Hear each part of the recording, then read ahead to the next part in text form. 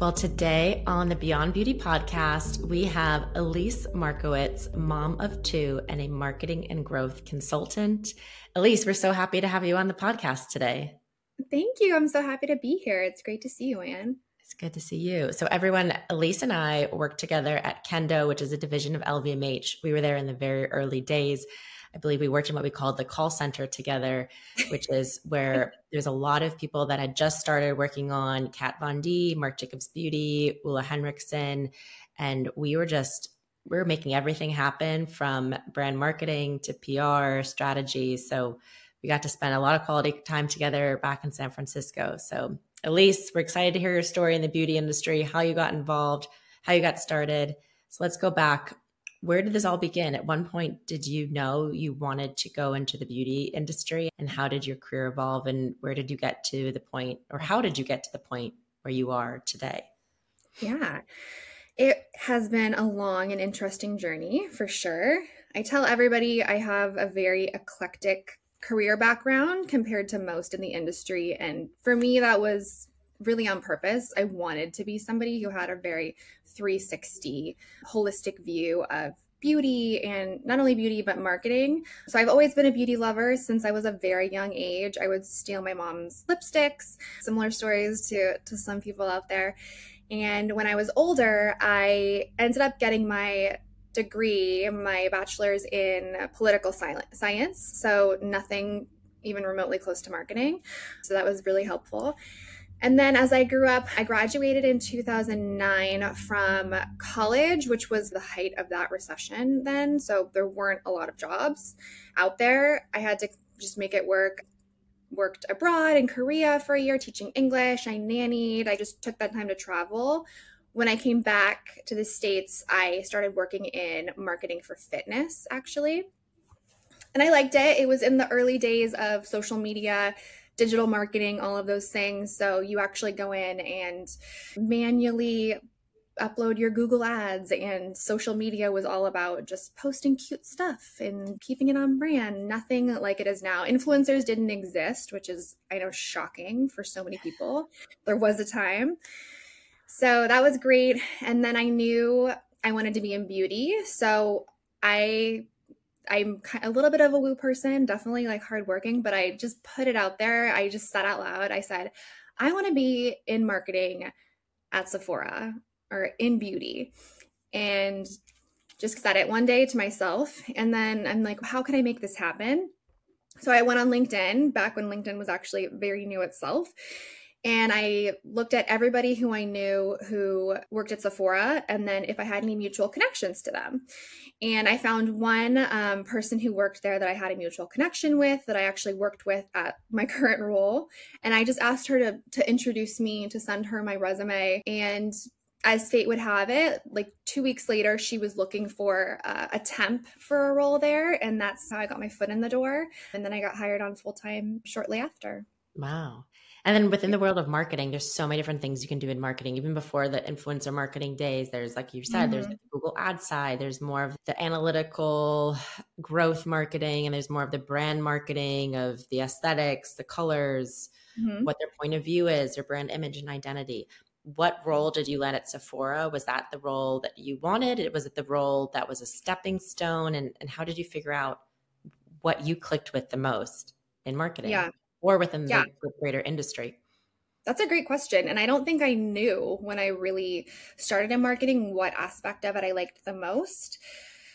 I landed a role in brand marketing at the time, which back then really had a different meaning, I think, than it does now. I think you'll see cyclically that all of these terms within marketing change. It's like brand marketing, and then it's engagement marketing, and then now growth marketing is like the new hot thing. So back then it was a little more broad than brand marketing is now. It was just a catch-all for all marketing. So I landed that role and I really enjoyed it. It was on Kat Von D Beauty in the early days of Kat Von D Beauty, and on a nail brand called Formula X that doesn't exist anymore. So those two roles, and just learning about all of them, how to work really closely with our partners, our retail partners, how to grow the brand, what different activations we can do to grow the brand. Yeah.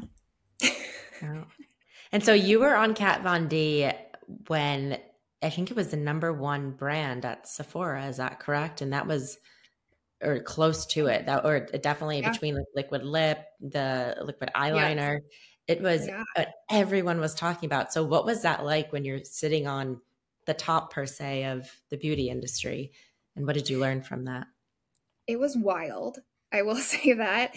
I started on the brand when it wasn't necessarily taken seriously by everyone in the beauty industry, especially within beauty artist industry. Mm. So that was a huge focus for us at the time, is getting into artistry, showing how great the formulations were, in addition to being a celebrity brand, kind of beyond that, and helping to showcase Kat as an artist. Mm-hmm. So that was really special to be a part of that, and that transition of the brand, seeing how people grew to respect it from a formula artistic perspective as well. It was crazy. I remember not myself being able to get a Lolita liquid lip from inside the office. So that was crazy. And it was just exciting to be a part of. Mm-hmm. That is a good point too. It's not only do you have a celebrity paired with a beauty brand, which we saw a lot within fragrance, but this is before Fenty, this is before Rare Beauty, which is definitely more Right. common today to have a celebrity tied to makeup, skincare, fragrance. But we saw in the 90s, it was all about celebrity licensing fragrances, but not so much within the beauty space. Yes, there might have been, I think it was Julia Roberts who was on with Lancome, right? And there'd be the back of Mhm. the Vogue magazine or like the front 20 pages in terms of ads. But now someone is endorsing this line, using it. And it's not just slap a name on a label, but it's Right. they're involved from everything, not only from marketing, but also truly from product development. And like you said, marketing to those genuine makeup artists, it's all about the formula and the payoff and the color, the Mhm. consistency. That was a really big deal back in the day.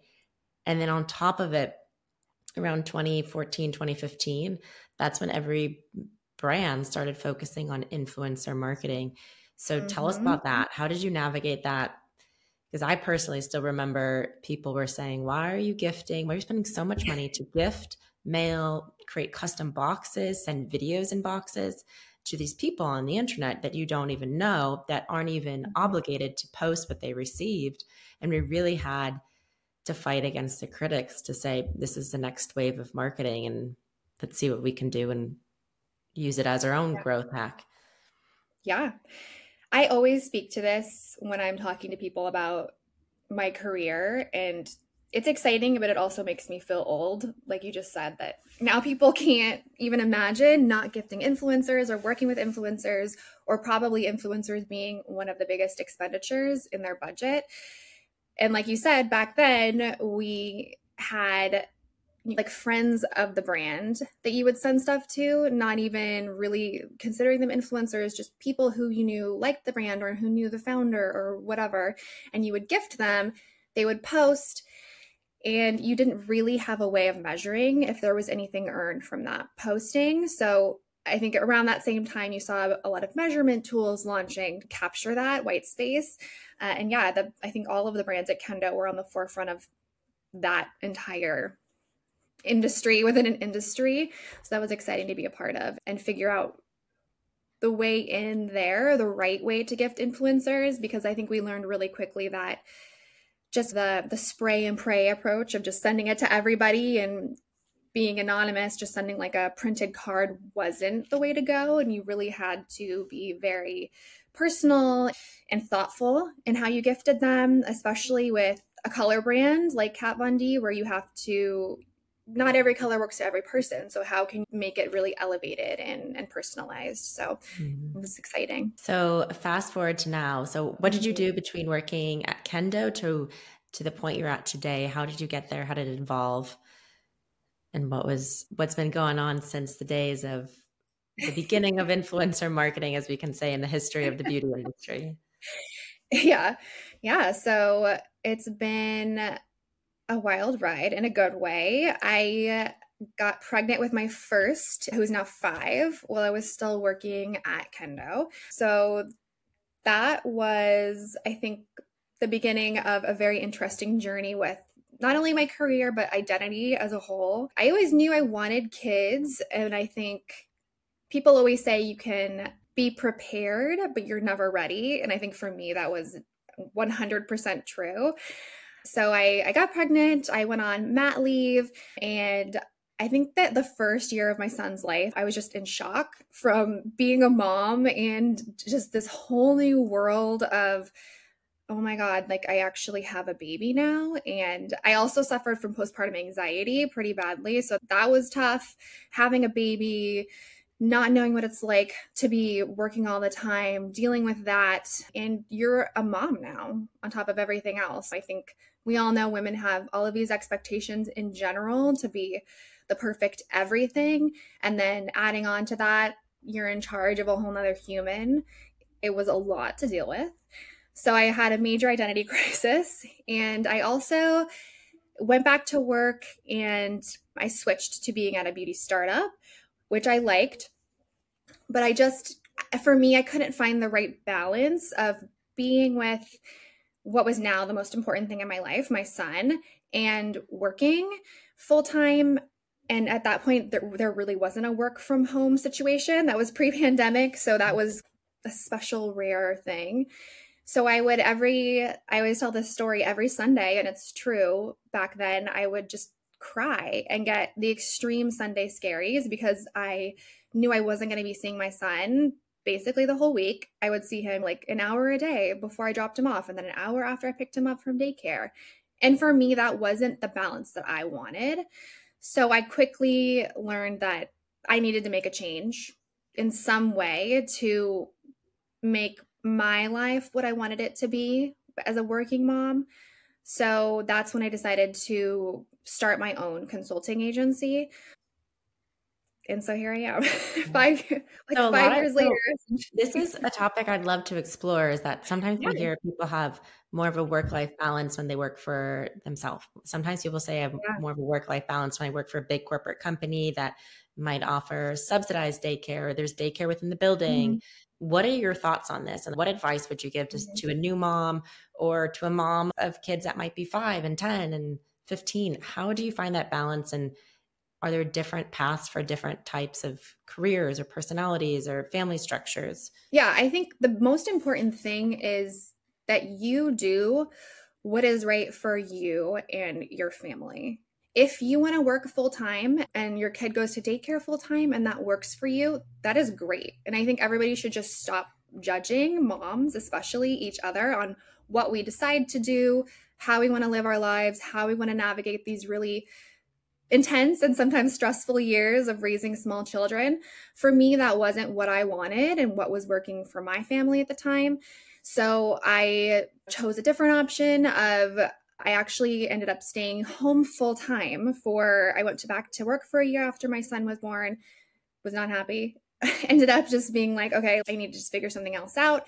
I was very lucky. I have a supportive husband. So I was able to stay home for about a year and get things figured out before I launched my new company. But I think it's really whatever works for you. What makes you happy, your partner happy, your kids happy, however you guys thrive, that is what works for you. Mm-hmm. And it's important. It's never judge anyone else. What works for you might not work for someone else. And I Totally. honestly think I'm not a mom. I have a lot of friends that are moms, and I step back and women are really tough on each other. They're very Yes. judgmental. They're quick to throw shade per se at somebody that doesn't look like them in terms of what Mhm. their structure, their life is, where they live, what part of the country, part of the world, how big their family, Mhm. how small their family is. And Yeah. I truly think if we could just step back and say, we're all individuals, we're all unique, and we're all doing the best we can, let's just almost hold hands and let's make this a better place.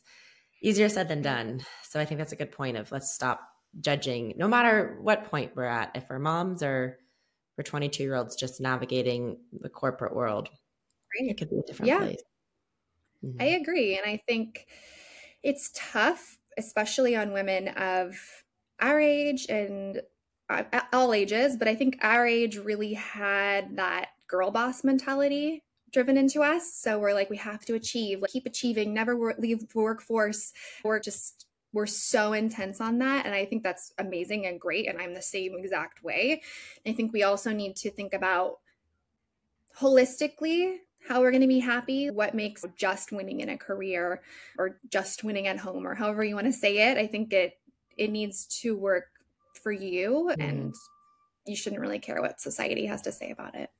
I agree. I heard someone recently say, I keep on forgetting who was being interviewed, but it was somebody went to a person with a lot of thoughts and opinions and in a leadership space. And they said, what is the definition of success? Thinking that it would be some type of monetary number, the size of the house or the size of the family or the white picket fence Mm-hmm. or where they went on vacation that summer. And instead, he said, the definition of success is finding your inner zen, finding your inner peace, what makes you happy, and Mm-hmm. not waking up with anxiety, not waking up with these Yeah. panics, not feeling like we have to climb a corporate ladder, a girl boss ladder. What truly makes you happy inside, and just being able to wake up and feel at peace. And that's Yeah. something that's not mentioned often Yeah. on a barometer of success. I totally agree with that. And I think too, if you don't want to have kids, that's great too. And I super respect that. Sometimes I'm like, did I make a mistake? Just kidding. But no, it's everybody just do what you want to do Mhm. and stop being so judgmental towards others and just, you know, And help each other out too. And if someone, help and I each think other this out. is what this is about too, is giving each other advice and saying, maybe Yeah. there's someone on here who's a mom of teenagers and she could say, this is what I was doing when I was building my career and raising my family. Or maybe someone who's thinking about starting a family. There's ways that people that connect and share advice. And that's so powerful. And to Mm-hmm. remove the judgment, share advice is, at the end of the day, it's going to get us all farther in any Yeah. aspect of life. So tell us about being a consultant, starting your own company and more. Yeah.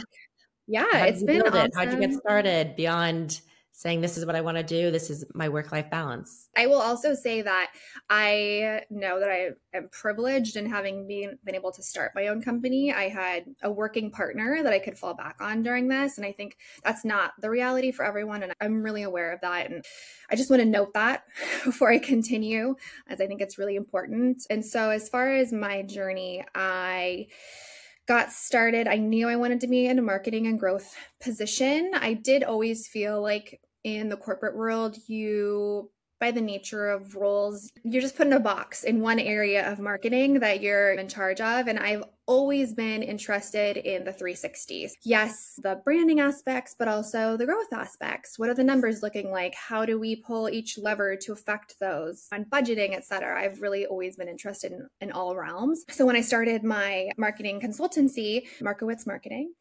Okay. I wanted to make sure that we offered all of those services, and even some that I necessarily wasn't feeling prepared for, as even though I had experience in them. I think everybody has that imposter syndrome for sure.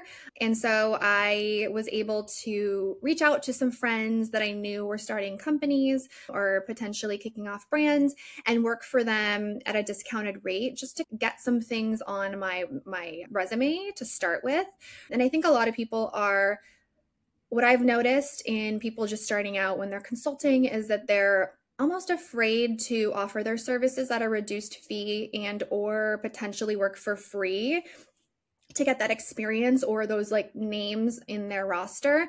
And I would, if you can, advise against that and just start working with somebody, figure something out, just put some irons in the fire and just get yourself out there and just keep just reaching out to people, throwing spaghetti against the wall. And that's how I got my first few clients. I also applied to marketer hire, which I'm sure you guys have heard of. And I was accepted to that, which was huge and exciting. So that's been a great way of getting clients as well. And it's just been referrals since then, which has been really flattering and really exciting. So I've been super lucky and it's worked for me in terms of at 11:15 I have to go get my daughter from school and I can do that, which is really important to me. So it's been a lot of hard work. I will be honest. That was a very nutshell answer. A lot of hard work, stressful days of working after I put the kids to bed. But for me, I chose this and I know that this is what I want. So it's been a pleasure to do. Do you work solely within the beauty vertical or do you work outside of beauty and consumer goods and beyond? I do work outside of beauty. I have found myself really in a niche of beauty, skincare, fashion is where I have found myself, which is a great place to find yourself if you're into those industries. Yeah. It's been awesome, really exciting. So I've been working really in that space. It's been exciting, and also to see how that space itself has shifted over Mhm. just even the past few years with the pandemic, a constant looming recession, and how shoppers are shopping differently with Affirm and all of these new offerings that they have. And with Amazon, we're in a completely new world. So it's been a really exciting learning phase too of my career as a whole. I think getting to work across different verticals has made me such a stronger marketer. I'm able to just be exposed to different people, thoughts, ways of shopping, ideas, plugins for Shopify. Just everything has been really exciting to be a part of. What would you say the biggest shift in marketing has been in the past 8, 10 years? And how are you constantly consuming new information to always stay ahead of the curve and keep innovating within the world of marketing that seems to be growing at a faster pace and changing at a faster pace, I should say, more now than ever? Yeah. I think number one, just be open. And I know that's a very broad answer. Be open. I think always be testing everything in terms of whether it's creative, imagery, copy. For me, I think the biggest shift has been the consumer now tells you what they want. We don't tell the consumer anymore what they want. They are, with the age of the internet and social media, everyone's an expert, whether they are or not. So you really need to be able to quickly move towards those new trends of what they're wanting in terms of ingredients or the way that things wear, sizing, colorways. And you can't just be stuck in your ways of this is the brand, this is how we're going to do it. It really is a balancing act between making sure that you're true to yourself and your brand, and then also making it relevant to this consumer who is hyper educated in all things. They can Google literally anything. They have a computer at the touch of their fingers. So I think making sure that you're constantly open to that. And I think too, what I've really learned is that marketing constantly humbles you. What you think will work in terms of an ad could be a complete flop, and an ad that you think is so ugly will be by far and away your biggest return on ad spend. So I Mhm. think you can't ever think that you know it all, because you don't. You just can't. And you need to be this nice balance again of like creative, but also looking at the data.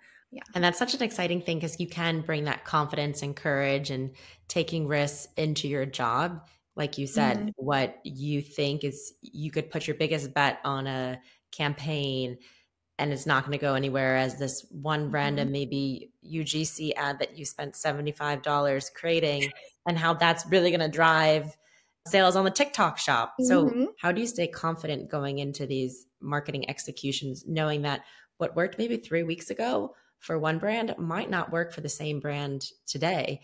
In this fast-paced industry we're in, how can we still bring confidence to A/B testing, experimenting, while staying humbled, while still bringing confidence and saying we know what we're doing?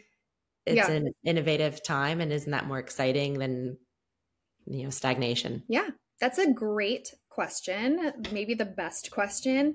I think for marketers, it's always very hard to prove worth. I think with everything that they're doing, but I do think too, there's this stereotype of the marketer, Emily in Paris. I'm just going to shoot content and upload it to Instagram. I cannot tell you how many times I have been treated as such in the workplace. And I think a lot of people don't know that there is a ton of experience in data, analytics, knowing how consumers shop, knowing when they shop. There's so many touch points and data points that go into a marketing campaign.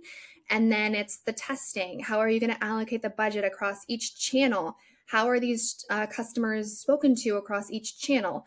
But at the same time, it all has to be on brand. There's a lot that goes into it.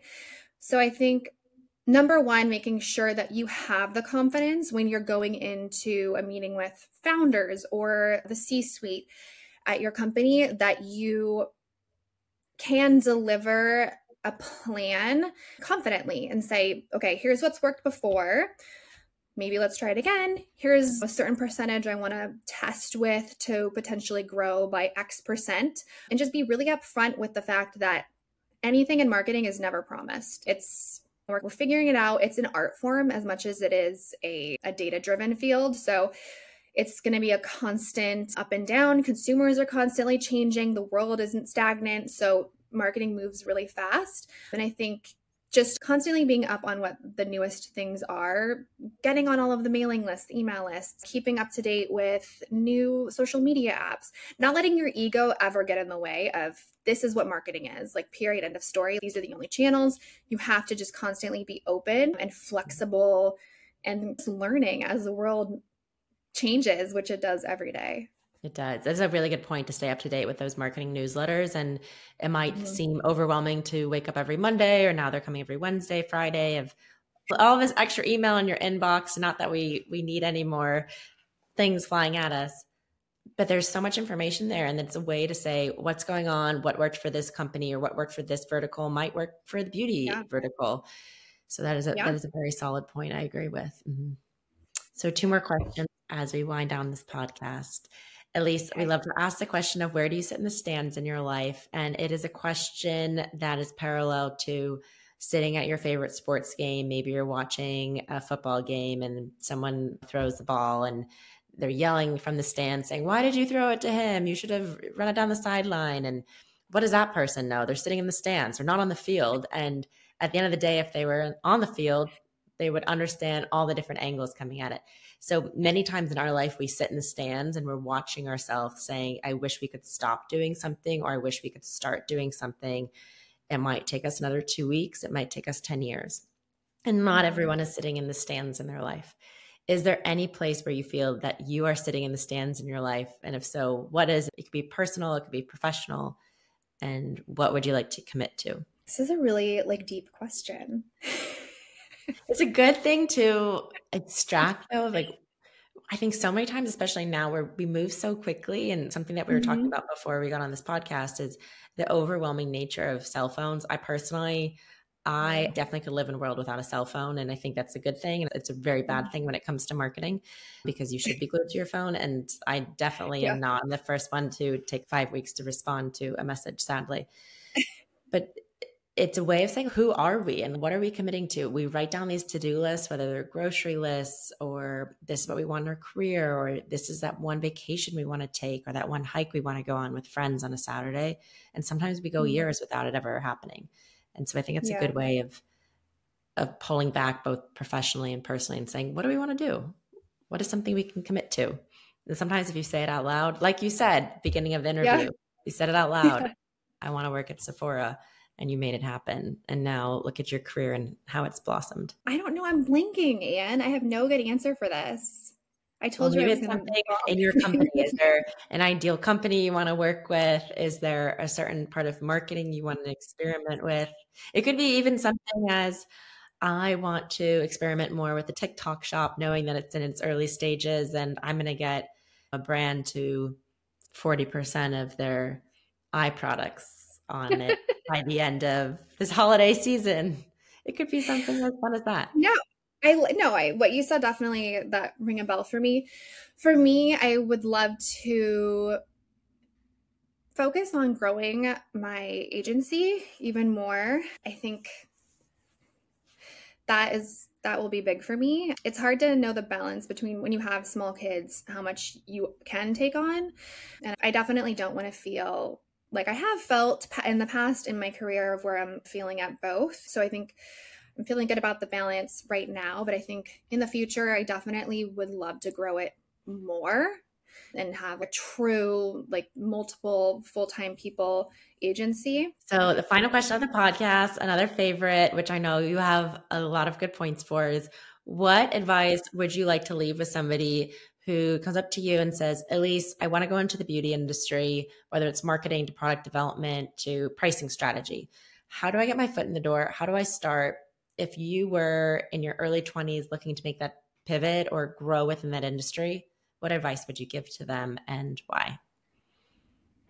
Yeah, I would say do it. It's a really exciting industry to be a part of. It's not slowing down anytime soon. I just read an article of how they found makeup from like ancient Rome or something that was like still around. So it's been around, the beauty industry. It's going to be around. And I think it's only growing and becoming more inclusive, which is awesome. So it's going to be really exciting to be a part of. For example, I have this awesome tinted moisturizer that's actually for men that I use, and it's amazing. And I love that we have products now that are for everybody. It's really awesome. It's called Apostle. You guys should definitely go shop it. And I think I would say definitely go into the industry and don't be afraid to take risks. And by that, I don't mean anything crazy. If you want to work for a company, feel free to send the CEO an email directly. Send them your resume. Tell them you want to be in the beauty industry. Give them a little bit of information about you.